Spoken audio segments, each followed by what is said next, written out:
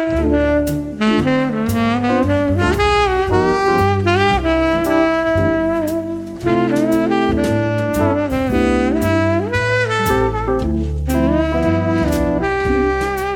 everybody, and welcome back to another episode of Unwise Girls. I'm your host, Jacqueline. And I'm your other host, Jane. And we are here today to talk about your favorite Rick Riordan book. Wait, I messed that up a little bit. Maybe it is. And we're here today. If it is, you deserve better. That's true. It's fine. But, you know, there are definitely better ones out there. We're your favorite podcast, all about the books of Rick Riordan. Today, we're finishing The Serpent's Shadow. We certainly are. We clawed our way through to the end. We're done with, well, I mean, we might have a wrap episode after this, but we're, for all intents and purposes, we're done with reading the Kane Chronicles. How are you today, Jacqueline? I'm okay. You know, I'm living a life. I'm vibing. I'm enjoying a nice beverage. Actually, I'm enjoying a nice water. Water is not a beverage. I forget about that sometimes. Is it? Does it not? I thought beverage was anything you drink. No, beverage is anything that you drink that isn't water. Oh. Yeah, it's a peculiar little word. Strange. Uh-huh. How are you, Jane? I'm doing alright. I made a Kane Chronicles shitpost that you said I'm not allowed to show anyone. Uh-huh. So I'm doing good today.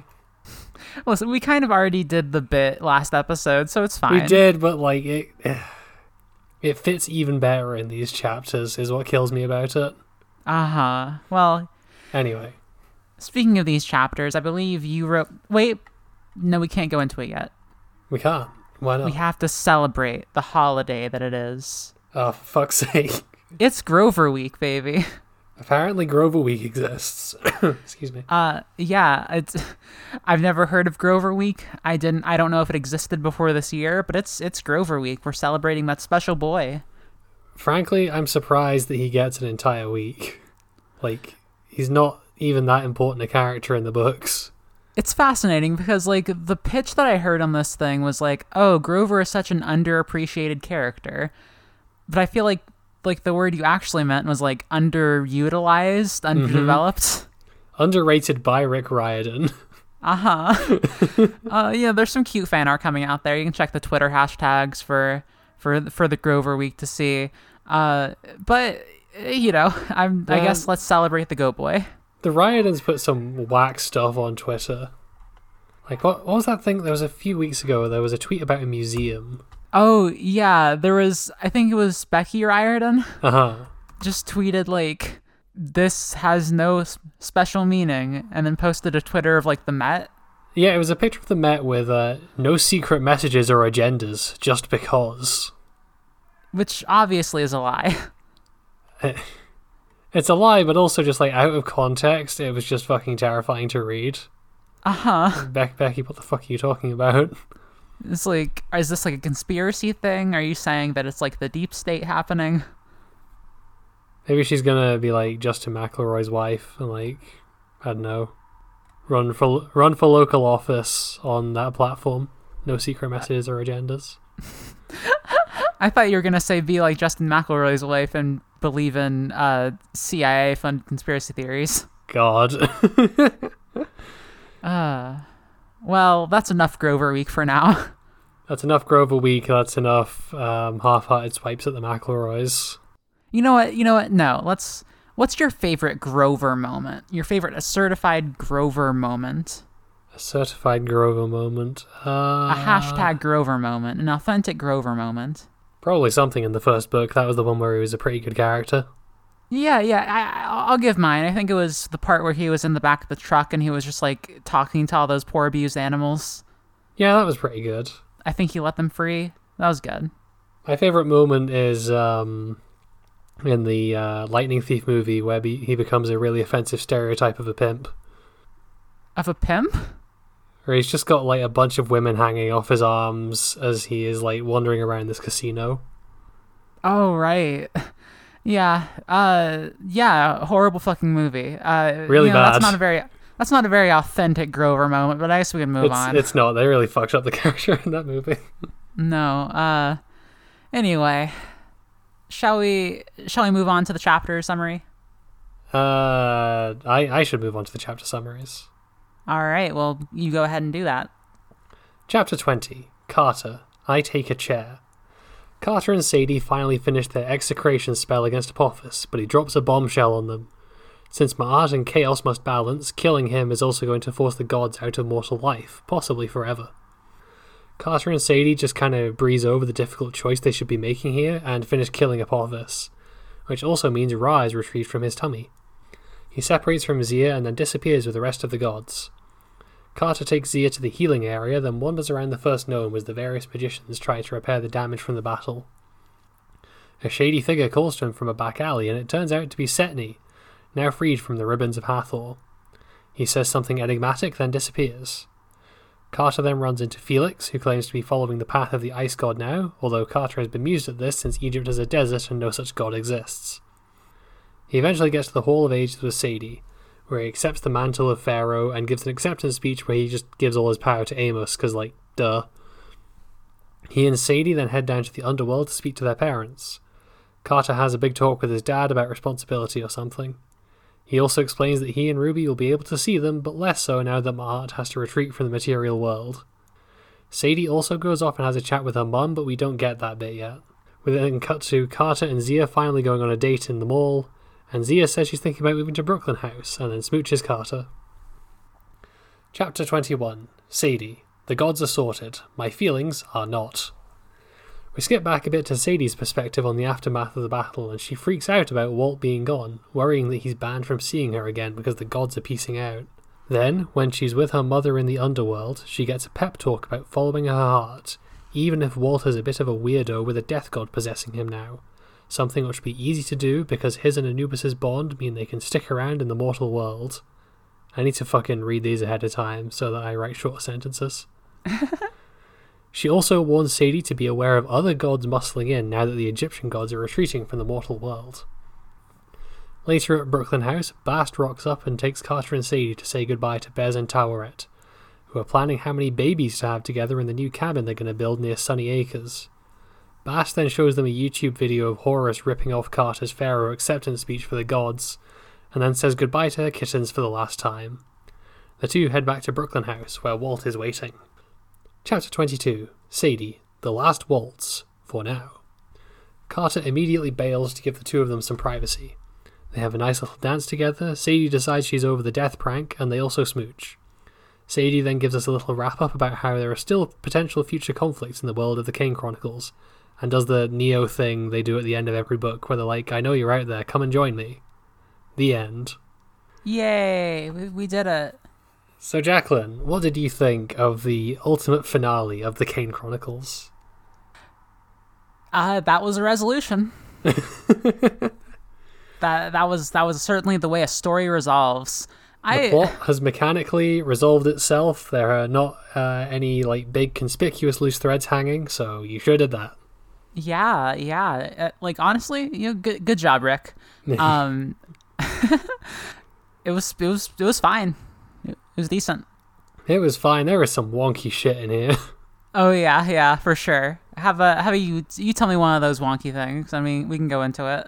Okay, so while Carter and Sadie are trying to kill Apophis, Apophis drops on them, like, literally as he's being killed, that him dying means that the gods will also have to leave the mortal world. What the fuck? Yeah, this is like something that... This is one of those things that the Kane Chronicles does a lot, where it implies associations between things in a way that maybe you could draw a connection as to like, oh, because of this is why this is happening. Mm-hmm. Like it sets up things that like resemble or mirror things that will happen later, but it never quite like does a full setup, so it feels like, oh, I understand completely that this is... At least have Setni be like, oh, you know this is a really fucking terrible idea, right? And then like refusing to tell them why. Yeah, part of the thing is that it feels like I'm of two minds about this because it feels like it's doing two things at once with this. Mm-hmm. The retreating of the gods this is obviously like a big thing. Like not all the gods are leaving, but for the most part they're leaving the realm of mortal affairs. This is kind of a return to the status quo. Yeah, I guess it kind of is. Because they were all sealed in fucking obelisks and stuff before the start of the series. Yeah, and now they're not like trapped anymore. They've voluntarily retreated. They can still come to the like material world. But it's just interesting to me that so much of this series was like, okay, now we have to like, get back onto the path of the gods. We have to like learn to live in harmony with them. But then like the ultimate resolution is that they leave. Like it's not like they're gone completely. Magicians can still access these paths, but it feels a little strange. I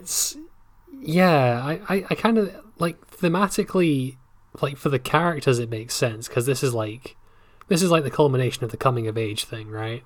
It is. They don't have the gods to rely on anymore, so they're basically stuck on their own, but they've learned and grown enough that they can do that now.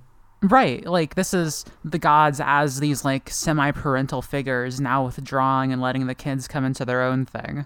Mm-hmm. And like that's kind of continued with the conversation between like the final resolution of like I guess like how Carter feels about his dad and their final talk, but it just doesn't like quite line up in the right way for me. I think the main thing that really annoys me about it is like the final confrontation would have had so much more tension if we'd known about this in advance. Yeah. If like Carter and Sadie had to think about it way up and make the choice that like, no, okay, we're going to have to say goodbye to all the godly friends that we like to save the world. Yeah. And if especially Sadie was having a lot of inner conflict about like, oh god, what if I can't see Walt again? Because now he's bonded with a god. Mm-hmm. Like, it would have made a pretty rote, like, action finale feel like it had a lot more personal stakes for the characters. Definitely. One thing I do like is that I'm glad that these 3 chapters, like, I'm glad we got the action basically out of the way in the previous ones. Yeah, no, that was uninteresting. Yeah, because, like, we got a little bit of it, like, just, like, for utility purposes at the very start of chapter 20. Mm-hmm. But by and large, you know, this is the cleanup. And so, you know, I'm glad that it didn't extend too much further. Yeah, it's just odd. I don't know. Do we want to talk more about Sadie and Walt here? Sure.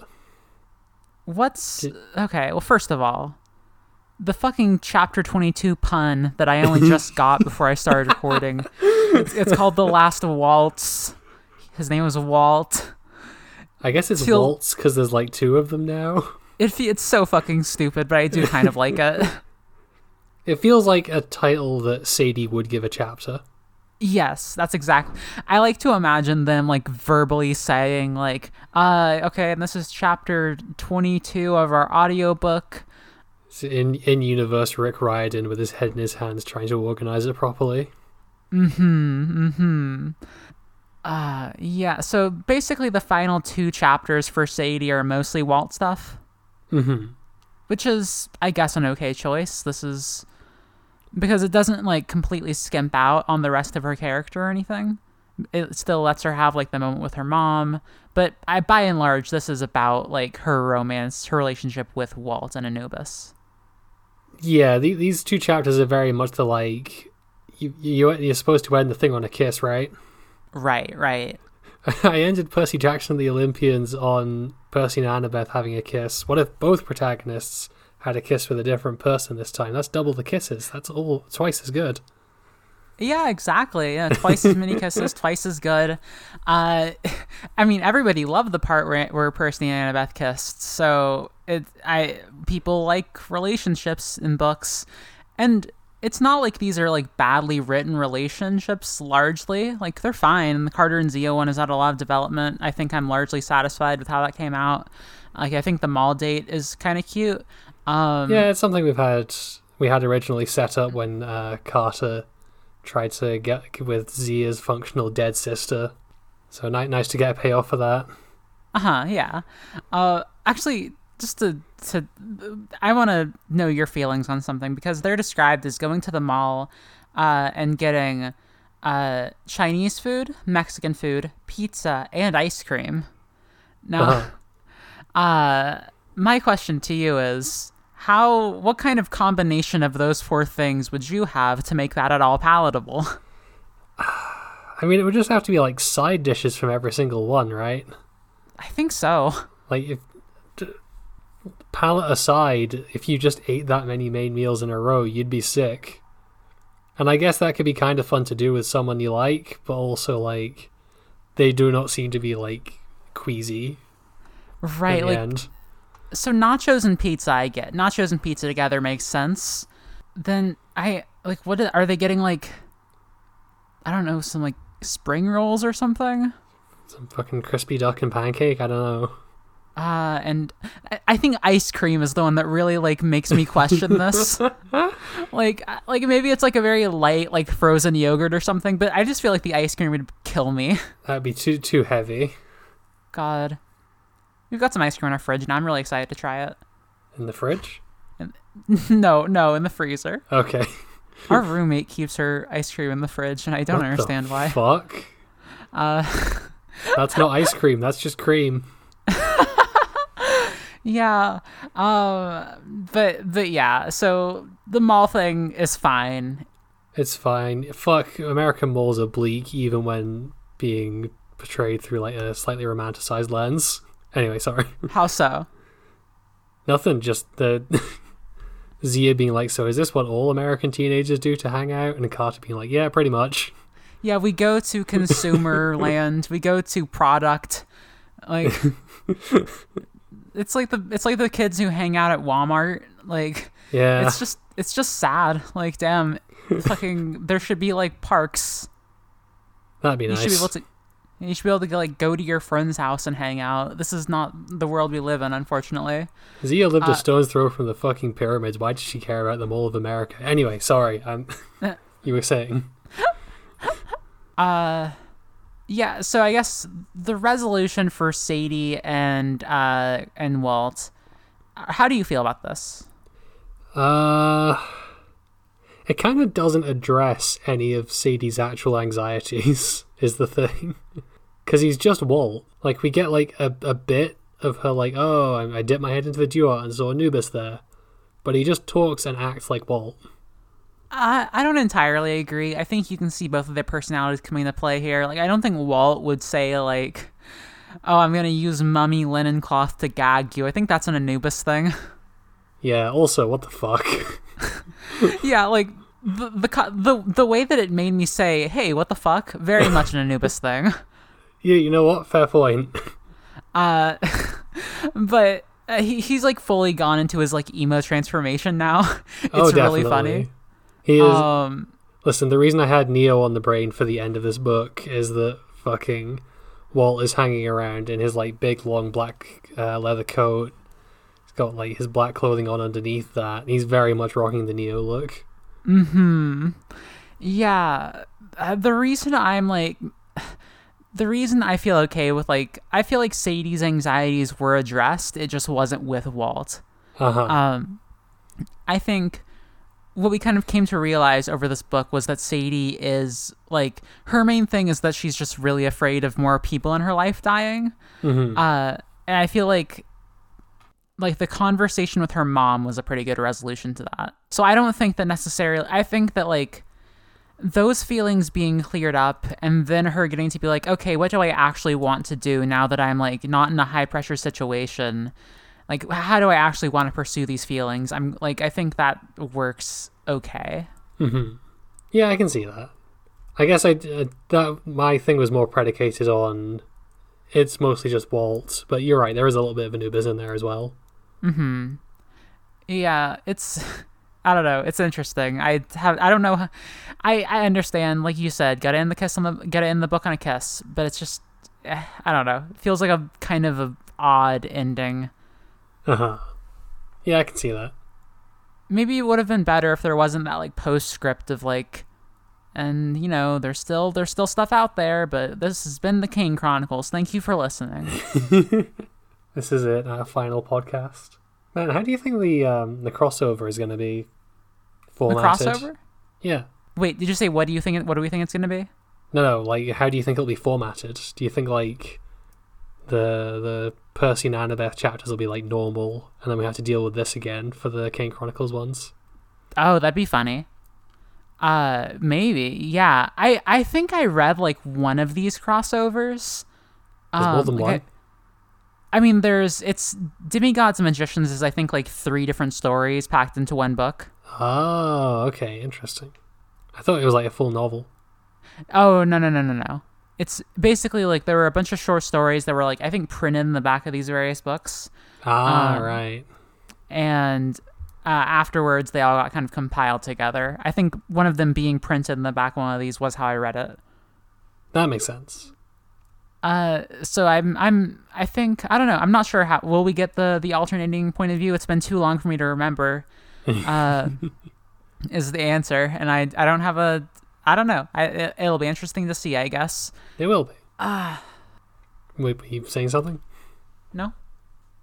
Oh, fuck. How much of a zombie?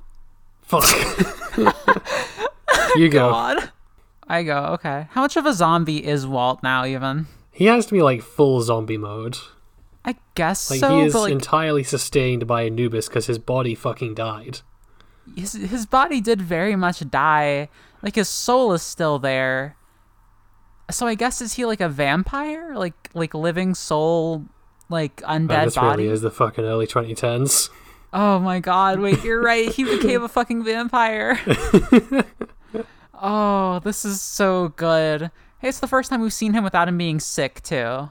That's nice. Yeah. Hey, you know what a really weird moment in this was? What's that? When, like, Sadie rocks up on the rooftop to see Walt, and he says, like, "Hi, I'm Walt. I'd like to join Brooklyn House," or whatever it is. And Sadie's like, "Oh, he's saying the thing he said when we met for the first time last summer." Mm-hmm. And, like, great, thanks for filling us in on that callback to something that we never saw. Yeah, like, we never got a flashback to that moment. The part of the, like, I thought it was kind of cool that we just kind of didn't know what it was like for Jazz and Walt to join. But now it's like, okay, we're going to call back to it in a way that makes no sense because we didn't get to see it on the page. They were fucking introduced mid-heist. So if, like, God, if we, like, knew ahead of time what the fuck the deal was, like, if we'd seen that happen, then I'd be like, oh, I get it. He's saying the thing. And we wouldn't need Sadie to explain it to us. It is, like, literally as unearned as that can possibly be. It's like, I don't know. You can write that anything happened in a book, is the truth. Mm-hmm. Like, you can say that, like, oh, and I remembered the first time we ever locked eyes, and he grew 4 limbs, but then then they went away. And you can just write that. It doesn't mean anything, though. Yeah, and you especially can't treat it as like, this big momentous moment if you didn't fucking set it up. Oh, actually, just going back to, like, the ending of this book for a second. Uh-huh. Something weird that I noticed. No Rick Riordan commentary at the end. Yeah, that's true. It's only at the beginning. Oh, was it at the beginning? Fuck. It was at the beginning. It was like, let me find it really fast. Oh, here it is. This is a transcript of an audio recording twice before, blah, blah, blah, blah. I must advise you that this third account is the most troubling yet. The tape arrived at my home in a charred box perforated with claw marks and teeth marks that my local zoologist could not identify. Well, then your local zoologist is shit, Rick, because it was Khufu that brought it and he's a normal baboon. That's so fucking funny, actually. Wait, yeah. I guess, wait, why is it charred? I guess Khufu got attacked by, like, some monsters or something. Maybe they bit it, I guess. I don't know. Anyway, I just thought it was kind of weird because usually this goes at the end. But I guess you moved it to the start to stop it from undermining the ending or something. If not for the protective hieroglyphs on the exterior, I doubt the box would have survived its journey. I like to think about this character, like this character Rick Riordan has created of Rick Riordan. Like, what kind of life are you living if you, like, you get these audio recordings? In universe, you might also be the author of the Percy Jackson series, but I'm not sure because that would mean that you're writing. That'd be like how in DC Comics, sometimes people just, like, write the DC Comics, like, because Percy Jackson does exist in this universe. I guess maybe like because the Percy Jackson books are written as if they're Percy Jackson's personal journals. Uh-huh. Like maybe he's sending them to in-universe Rick Riordan to get them published. That like 20 years later or something like that. That's No, so but fucking fun. But then why? But then why would they send these recordings to Rick Riordan if? What has he done of note in this universe? He must have published the Percy Jackson series. This is all I can think. Maybe no. Maybe it's those fucking mystery novels he wrote in the 90s or whatever they were. Yeah, maybe his detective series got really big. And like Carter read a bunch of them because they were just like airplane trash or whatever while he was like in the airport. And he's like, I know, my favorite author, Rick Riordan. This is incredible. This is so good. I need to know the answer to that. Rick Riordan, but only from this universe, only from the Kane Chronicles universe. Come on the show. Oh, and I guess we should mention that, like, as you said in the summary, during Sadie's conversation with her mom, and also at like the little epilogue thing, we do get mentioned that other gods could be moving in and causing mischief. Okay, we've acknowledged the Greek gods like twice in this series already, right? Yeah. Like, I think Amos just straight up knows about them. Yeah, the characters have never really like at least Sadie and Carter have never really explicitly known about them. But Carter has seen a Pegasus. I remember that happening. Yeah, but he was like, oh, it was a hallucination. So, but I feel like the moment you would want to drop at the end is like a funny moment of, I guess this is probably going to come in the crossover, but I want to see Sadie being like, Zeus, that's a little far-fetched, don't you think? Or like Carter saying like, actually, scientifically, this makes no sense. Like, I think that would be kind of fun if they like were directly told like, it's the Greek gods. Yeah, or maybe they're like, oh, well, you know, it's sad that the gods are gone, but at least that means no more, like, divine meddling in mortal affairs. And then they find out that the Greek gods exist, and they just fucking collapse, because they can't deal with this bullshit. God, one really good bit here was Felix, the little kid with the problem. The penguin. The penguin problem. Coming up after the battle and being like, I finally discovered the path I should take, the path of the ice god, and like summoning a giant ice sheet that everyone fucking trips on. And Carter is just like, Egypt is in the desert. I don't think there's an ice god. Felix, what the fuck are you talking about? It's incredible. Like, has he just like made up his own god in his mind and he's manifesting those powers from him, or is he like doing these independently? What's happening? Because it would have to be like a pre-existing ice god, right? Because the way that the Egyptian gods have been set up to work in these books is that like circumstances can sometimes differ, but they repeat the same cycles over and over again. So it has to be the same gods over and over again. Yeah, well, but also I guess that it could just be him, like, he made up his own spell, like he fucking Severus Snaped it. He made ice spell. Yeah, you know, pretty impressive for a kid. But yeah, so man, I just really wish we got more time with like these various kids and stuff, or like I wish we had more time with more characters. Yeah, I think we've talked about this before, but like it feels like we spend just enough time with them that they like hog time for the main characters to be developed, but not enough time that they get any development themselves. Mm-hmm. And I think by and large, the main character's development, like we get a good amount of that. Like I think we get, but I don't know. I guess my secret wish is that these books is like the fourth book in the Kane Chronicles. I guess there's just like an interstitial moments between things. Bess and Taweret, they're fucking. They are talking explicitly about how many babies they're gonna pump out. Which is weird, because isn't Taweret, like, always pregnant? Sadie asked her, like, oh, you're pregnant. And she was like, what do you mean? So. Oh, yeah, no, you're right. Never mind. Uh-huh. You're making the foolish blunder. But. The ultimate party faux pas. It's just so funny that they're just talking so frankly about this in front of the kids.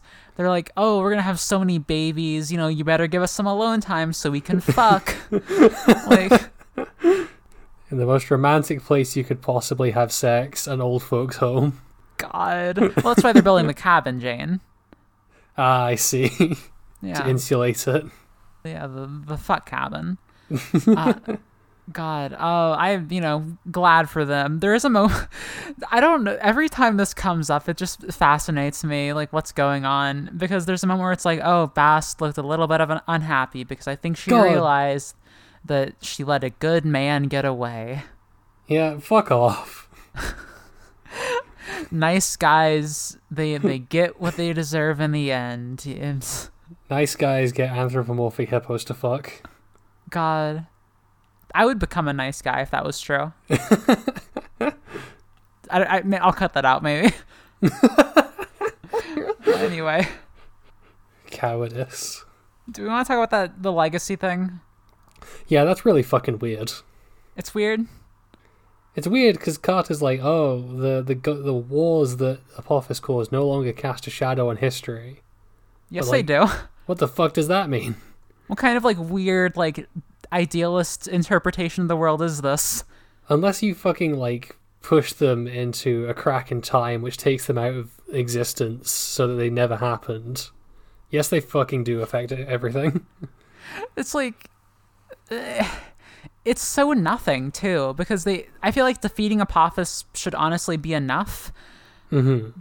But having to be like, end all the suffering and the anarchy and the war that Apophis caused, that also went away, and it would no longer cast its legacy upon the world. It just doesn't. Does this mean that in this universe the fucking Egyptian revolution like stopped halfway through because Apophis died?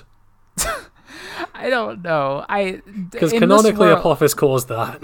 In this world, and it seems so weird and so like did no more bad things happen? We know more bad things happened. Setni's still around. Yeah, Setni's still around, and they're explicitly like still fighting demons and stuff. Yeah, their podcast almost got destroyed by demons. So like, I don't know. It feels like a little like it was like, oh, I bet I should add this in. It doesn't feel like it. Like the only thing it contributes is like a little bit towards the like Carter in his dad's shadow becoming his own person type of thing. And fuck you, Dad, I solved all wars. Like really, Carter should get the credit. No more war happened. It feels so like, man, he's put his dad out of a job. He really has. People may as well not be dying anymore. I have to say that like it feels so strange because like I know there are more books. I'm sure there's going to be more war in this series, like in this like in this universe, not multiverse. It's one universe. Hey, who knows? Maybe Heroes of Olympus is just a fucking sitcom at Camp Half-Blood. I continue to say that I would love this. No, to be clear, that would rule. Yeah. I mean, I guess that's basically what the Demigod files were, right? Those are pretty good. Yeah, that's true. Oh man, the Demigod Files. It's so weird that had one of like the best stories in the entire series in there. Yeah, no, that's really fucking strange. Maybe this is where Kane Chronicles will redeem itself. Maybe one of those short stories is like the best thing in the series. I hope so. I mean, we get to see them bouncing off of our concepts we're already familiar with.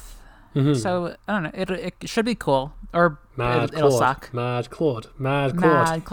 God, or Setne, more Setne even. I feel like I read like the blurb for the thing because it came up when I finished the ebook, and it was like they're trying to stop an evil sorcerer from becoming a god, and if it's not Setne, I'm gonna riot.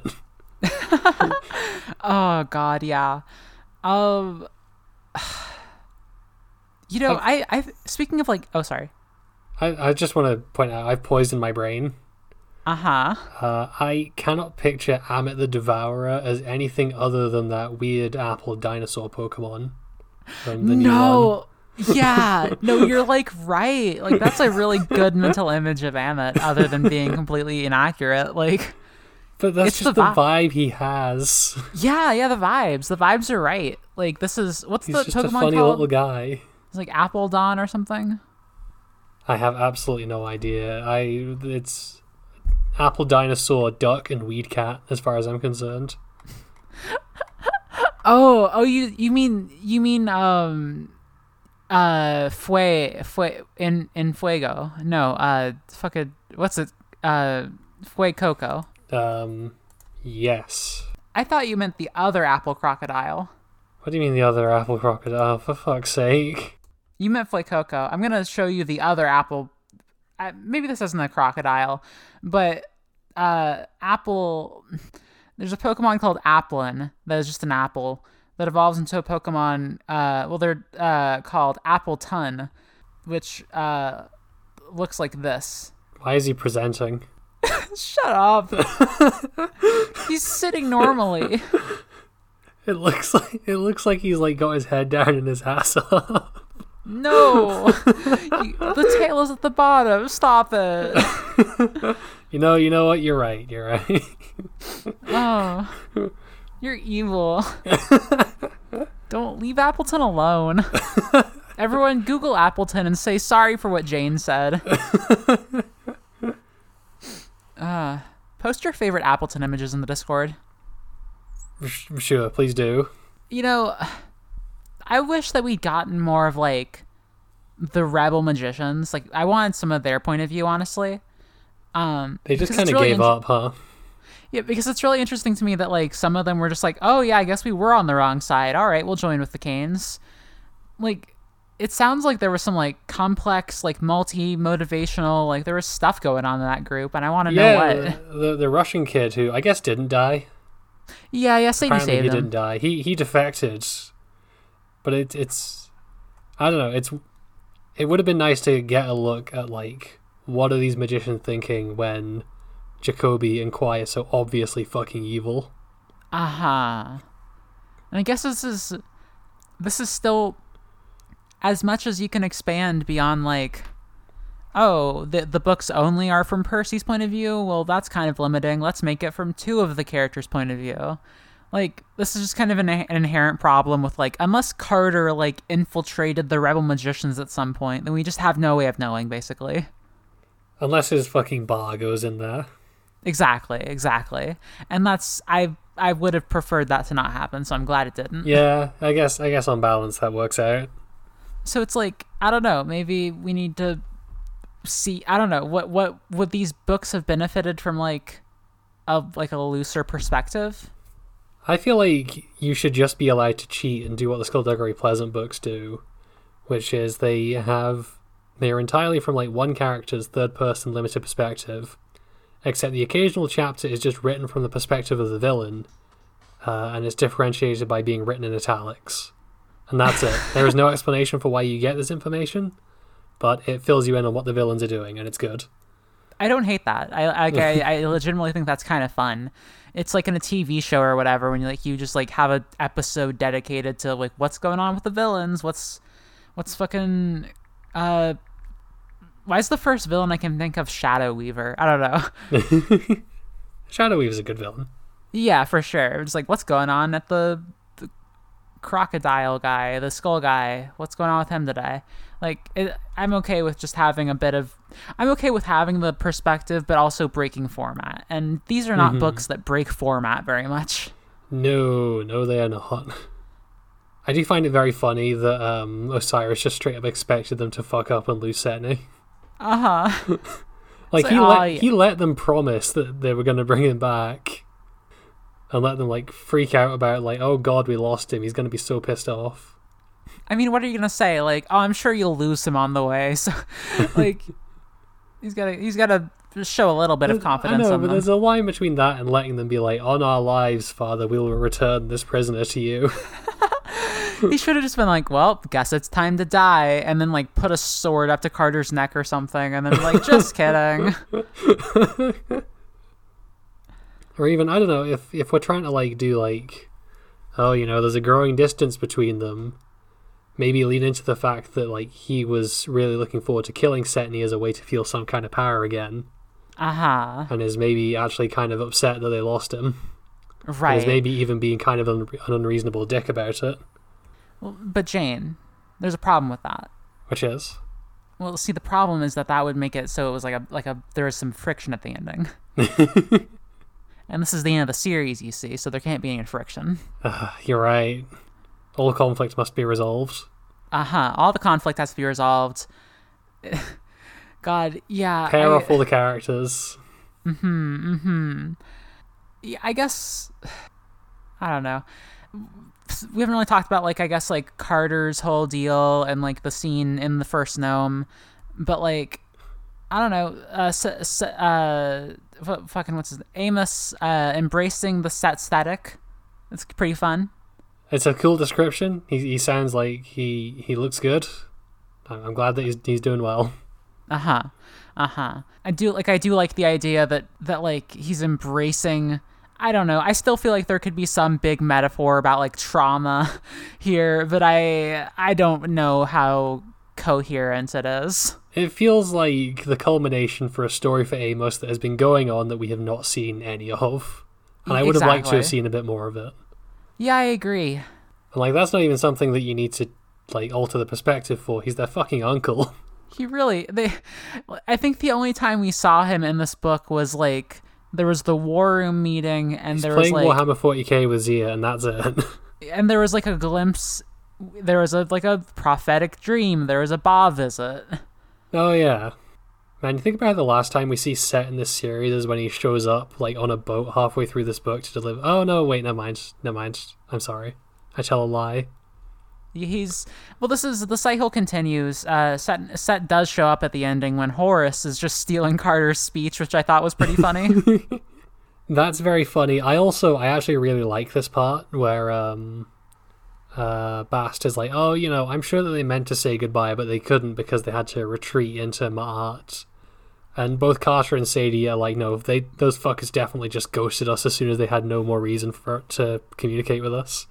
Yeah, you know, I'm glad that didn't get like wrapped in a neat little bow. Like, I'm glad that the gods, especially like Horus and Isis, remain just like assholes. Horus and Isis are huge assholes, and yeah, I'm glad that wasn't like compromised just to have a nice fluffy ending.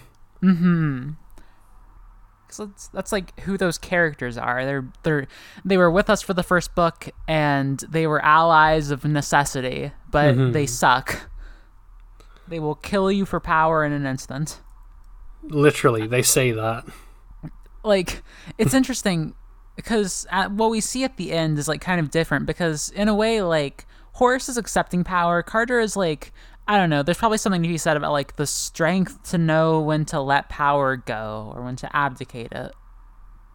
Also, he's like 14. Also, he's 15 years old. Is he 14 or 15? I don't know. It's fine. Either way, he's too fucking young to be a pharaoh. Yeah, exactly. And he is still the pharaoh. He is still the rightful king. He's got the king's bloodline, you know, etc. But yeah, he's also a high school student. He's also a high school student. Also, Set, I guess, indirectly runs the first gnome. You know what? Good for him. Good for him. Like, no, I'm not against this. I just feel like Carter maybe should have had some more misgivings about that. Yeah. Oh, God. Oh, there's an early 2010s moment in these pages. What's that? Rick writes Facebook, like, face-book. Oh, God, yeah. And that makes me real nostalgic for a time where, like, half the fucking information on the planet wasn't controlled by Facebook, and it was possible to know so little about them that you could get the name wrong in your book and nobody would care. God, yeah. Yeah. I wonder how people... I don't know. This is like back on the fucking bonus episodes when we started looking at Andrew Hussey's Formspring.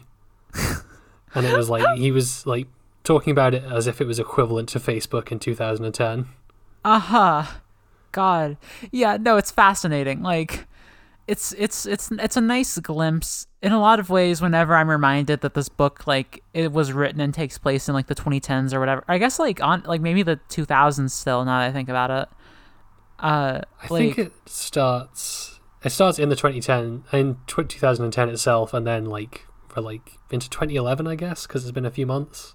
I guess that's true. Yeah, most of the time I'm reminded of this because it's like, oh, the cheese element, X3 monkey random funny. This is usually how I'm like, oh yeah, this is the time period that this was written in. But sometimes it's like these little moments of like technological nostalgia, or like just like a different way of viewing the world, I suppose. Actually, wait.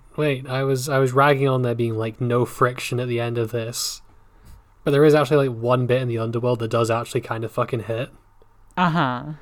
Which is like just before Sadie has like her big talk with her mum. She's like, I wanted to break down and cry on my mother's shoulder. I wanted her to hug me and to tell me it was all right. Unfortunately, one can't cry on the shoulder of a ghost. Which, like, fuck. Okay, no, we are actually emphasizing that there is a growing gap between these characters that can never truly be bridged. Yeah, I think it's like really kind of powerful that Sadie never got to make a connection with her mom until like her mom died. Like, like the fact is, like, and it's explicitly not a two-sided relationship. It's basically, I mean, it is in a way, but like materially, I guess it's Sadie. It's all about Sadie, and I think that's like important because Sadie and Carter are just like grief machines. They have so much to mourn and to grieve, and I'm glad that, like, I don't know, the idea of like being able to find something about someone after their death is like, I think that's good. It's good. It's also very funny that Sadie is like, aren't you supposed to tell me to like stay away from like certain kinds of boys? And Ruby's response is like, well, my taste in men is also pretty terrible. Which I think is true. Her husband did get her killed and then induct two of her children into being like child soldiers for an ancient cult. I mean, to be clear, they both did that together consensually. Okay, that doesn't make it better, is the thing. Yeah, that still makes her a poor judge of character. That's true. Yeah, no. Speaking of like early 2010s moments, I think the line is like, well, no matter what man you get, you're gonna be getting multiple personalities out of them. Heyo. Jesus, yeah. It's very like, ugh, great job, Rick Riordan. How'd you feel about this book, Jane? I think, are we like ranking series? Well, I don't know. Do we want to do a big wrap-up episode, or we just want to go along on this and kind of talk about the series as a whole? I feel like we could, because these were three chapters and they weren't hugely substantial. So I guess we could kind of impromptu kind of move into like series autopsy number 4. That's true. And then we just move right into Heroes of Olympus next week? Sure. I'm glad that we're taking these decisions on the fly. Maybe we shouldn't break tradition. Actually. We're already at like an... Yeah, no, I guess this series still does deserve its own wrap-up episode. Yeah, I wanna give it its due. We can figure out something to talk about, I'm sure. But just like when it comes to your feelings on this book, like how do you think it's come out as a whole? I think this book has a pretty shite start, an actually surprisingly good middle, and then a pretty mediocre end that can't quite sustain the momentum that it built up in the middle. But like that middle, it is good. The middle is very good. I pretty much completely agree with you. I think that this book, it fires some shots, they kind of sputter out, and it very effectively rides the waves of those, like, the lines that were drawn kind of shakily. I'm mixing up so many metaphors. But it rides out as effectively as it can until it can't anymore, is what I would say. Until it just kind of peters out and stops like a giant snake exploding in a desert. But for an ending, you know what? It's fine. Like, I don't hate this. This is a satisfying enough conclusion to the Kane Chronicles. It's as satisfying as it can be with like how shaky the foundation was and how inconsistent the characters have been. Yeah. Like it's certainly no Last Olympian, but it could be worse. Could be worse. and on that, put that on the cover. Unwise Girls rates it 3 out of 5. Says could be worse. I mean, yeah, it could be Throne of Fire. I love books that just like post negative, like books and movies that just put their negative reviews on the back cover or whatever. I think it's so funny. Wait, which ones do that? I know the Steam page for Undertale for a while had like all the most negative parts of all the positive reviews it got. Yes, that's exactly what I was thinking of, actually. It's like, oh, the Jim Sterling rated this like 9 out of 10. Some of the jokes drag on a bit long and got kind of boring for me. Oh, God. You know what? I'm always saying this. Rick Riordan should take more inspiration from Undertale. This is the Undertale of books. What? This could have been the Undertale of books. I guess it is literally an Undertale because like their headquarters is underground. Very true, very true. So I'll have to concede to you on this point. Well, all right. Next week we'll be wrapping up the Kane Chronicles. Thank you everyone for listening. I'm going to say now that if you want to find us, you can find us on twitter.com/unwisegirls. There you've got links to our personal Twitters, our Discord, and our Patreon, where you can support us monetarily. You can also do that by, not monetarily, but support us by rating 5 stars or leaving a review. That really helps. Tell a friend even. For $1 a month on our Patreon, patreon.com/unwisegirls, you can get the Discord role, which will probably be changed to something else next book. But for now, you will be a Whittledoe being, and that is the role you get in our server and our appreciation. Are we just going to change it back to the PGO roles? Because I guess they'd still be thematic, or should we come up with some new ones? Oh, we'll change it back at first and then see how it goes, maybe. Good idea. We'll wait until halfway through the series to change them again. Yeah, sounds fine. For $3 a month, you get the role of Big Ba Energy, as well as all of the bonus content we produce, like our bonus show, Nectar of the Pods. On the last episode, we discussed Peacemaker, some surprisingly good Homestuck pages. I also destroyed Jacqueline's sense of self. That did happen. Oh, God. We talked about Gods of Egypt, too. We've talked about Prince of Egypt on there. Lots of good stuff. One good thing and one awful thing. Guess which one is which. And for $5 a month, you will get the role of Bast Head Pat Pass. This is your last chance to use it. She's retreating back into my heart. If you can find your way there, I guess you can continue to use it, but we're changing the roles soon. We've almost run out of these scalped passes. I mean, these perfectly legitimately obtained passes. Listen, these suckers are in high demand. And with that role, you get all our bonus content and a thank you at the end of episodes. Speaking of which, this week we'd like to thank Mercy, Veronica, Friend, and Erica. Thank you, everyone. Thank you. And as we always say, at the end of every single episode. See you next week, Camp Half-Blood. See you next week, Camp Half-Blood. Bye. Bye.